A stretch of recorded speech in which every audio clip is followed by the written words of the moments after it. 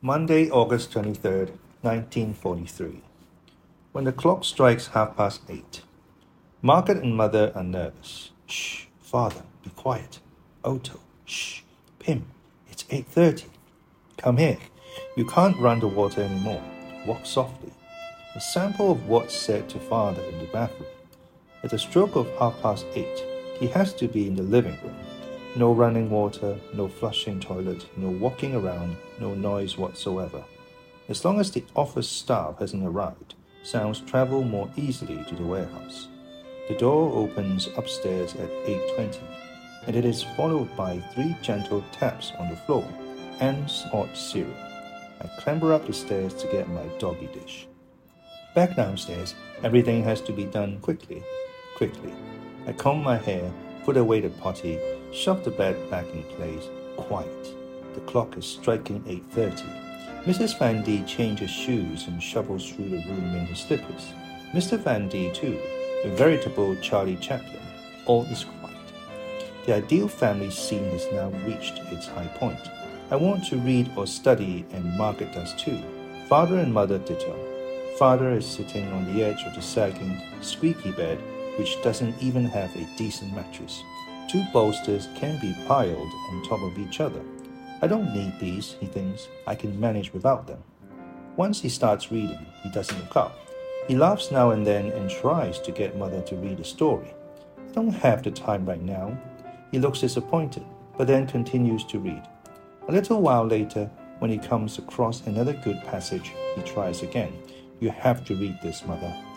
Mother sits on the folding bed, either reading, sewing, knitting, or studying, whichever is next on her list. An idea suddenly occurs to her, and she quickly says, so as not to forget, Anne, remember to... Margaret, jot this down. After a while, it's quiet again. Margaret slams the book shut.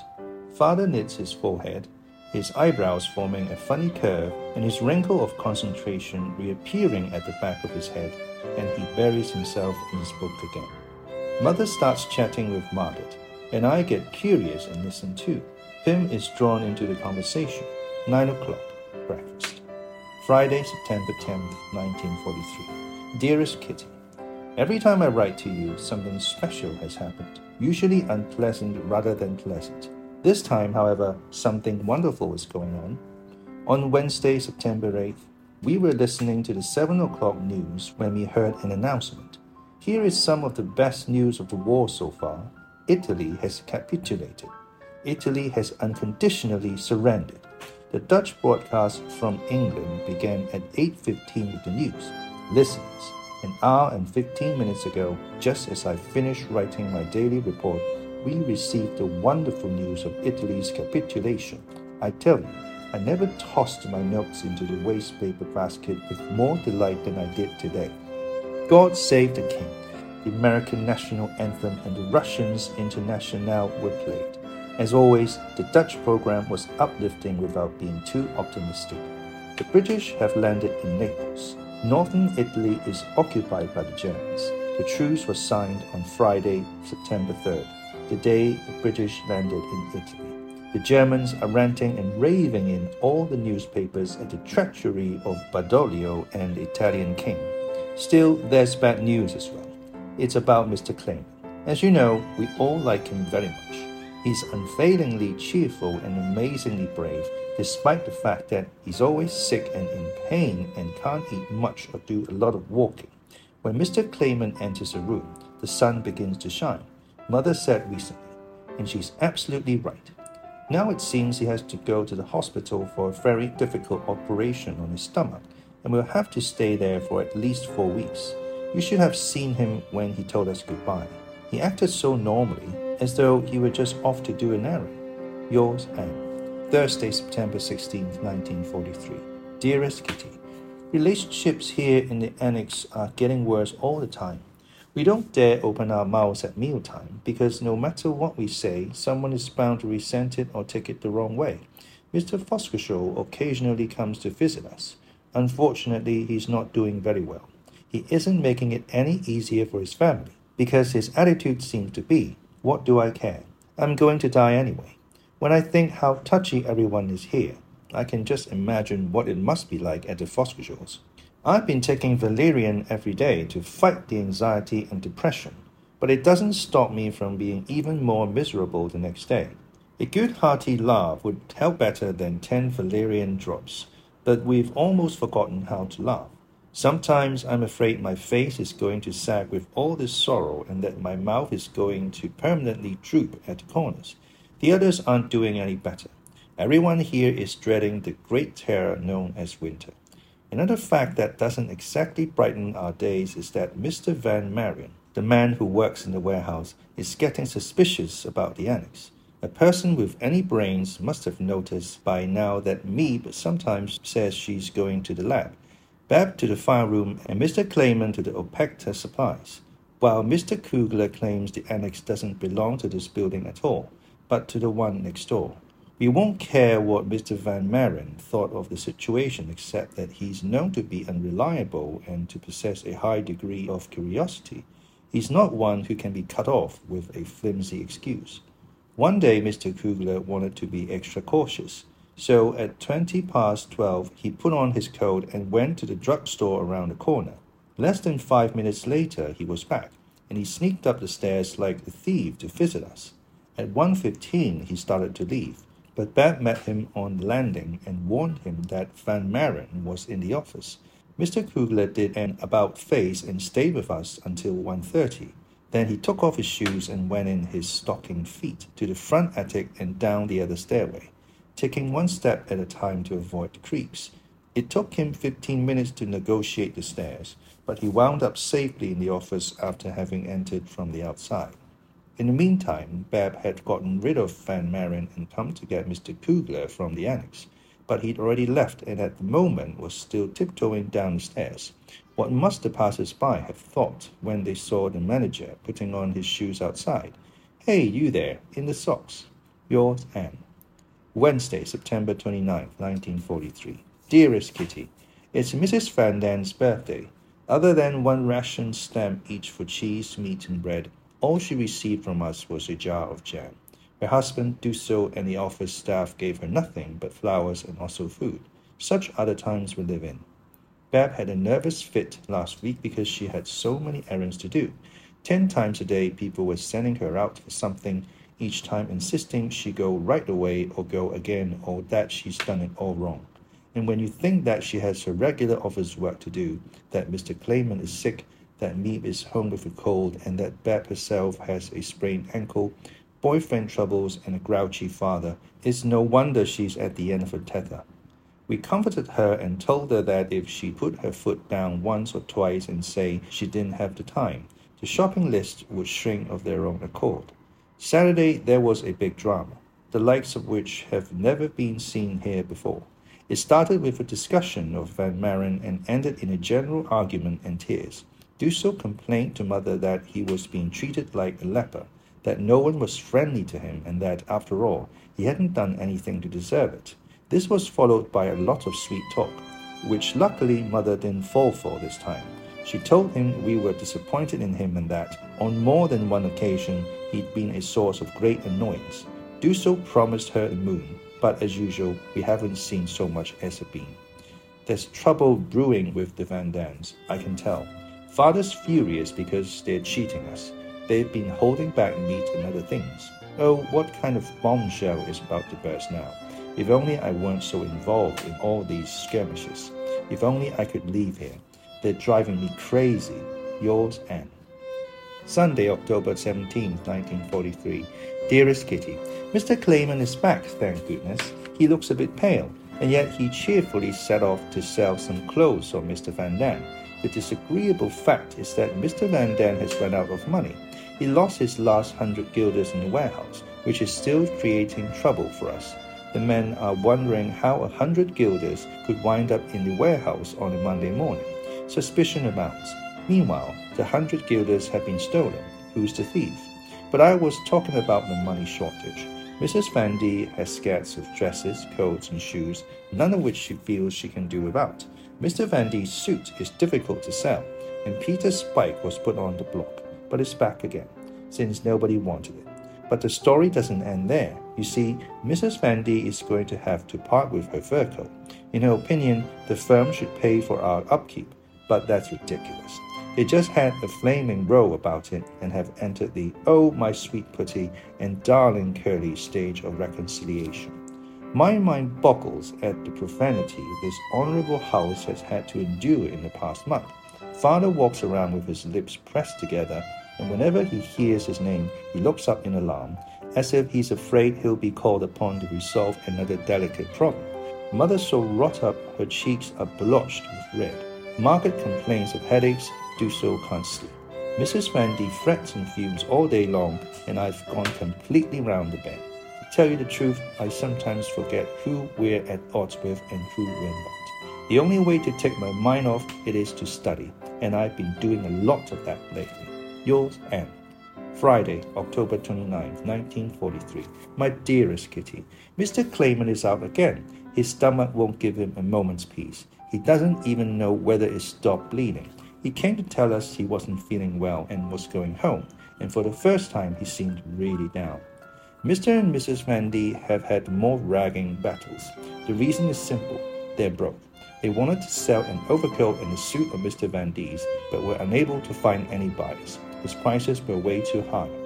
Some time ago, Mr. Clayman was talking about a farrier he knows. This gave Mr. Van D the idea of selling his wife's fur coat.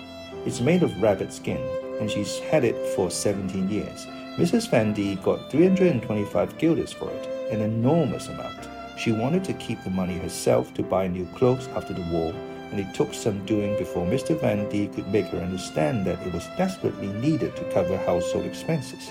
You can't imagine the screaming, shouting, stamping of feet and swearing that went on. It was terrifying. My family stood holding its breath at the bottom of the stairs in case it might be necessary to drag them apart. All the bickering, tears, and nervous tension have become such a stress and strain that I fall into my bed at night crying and thanking my lucky stars that I have half an hour to myself. I'm doing fine, except I've got no appetite. I keep hearing, "Goodness, you look awful." I must admit they're doing their best to keep me in condition. They're plying me with dextrose, cod liver oil, brewer's yeast, and calcium. My nerves often get the better of me, especially on Sundays. That's when I really feel miserable. The atmosphere is stifling, sluggish, leaden. Outside, you don't hear a single bird, and a deathly, oppressive silence hangs over the house and clings to me as if it were going to drag me into the deepest regions of the underworld. At times like these, Father, Mother, and Margaret don't matter to me in the least. I wander from room to room, climb up and down the stairs, and feel like a songbird whose wings have been ripped off and who keeps hurling itself against the bars of its dark cage. Let me out, where there's fresh air and laughter. A voice within me cries. I don't even bother to reply anymore, but lie down on the divan. Sleep makes the silence and the terrible fear go by more quickly, helps pass the time, since it's impossible to kill it. Yours, Anne. Wednesday, November 3rd, 1943. Dearest Kitty, to take our minds off matters as well as to develop them, Father ordered a catalogue from a correspondence school. Margaret pored through the thick brochure 3 times without finding anything to her liking and within her budget. Father was easier to satisfy and decided to write and ask for a trial lesson in elementary Latin. No sooner said than done. The lesson arrived. Margaret set to work enthusiastically and decided to take the course despite the expense. It's much too hard for me, though I'd really like to learn Latin.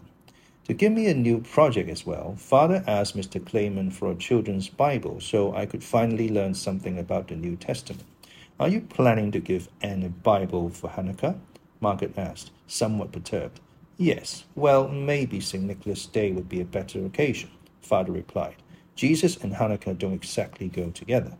Since the vacuum cleaner's broken, I have to take an old brush to the rug every night. The window's closed, the lights on, the stove's burning, and there I am, brushing away at the rug.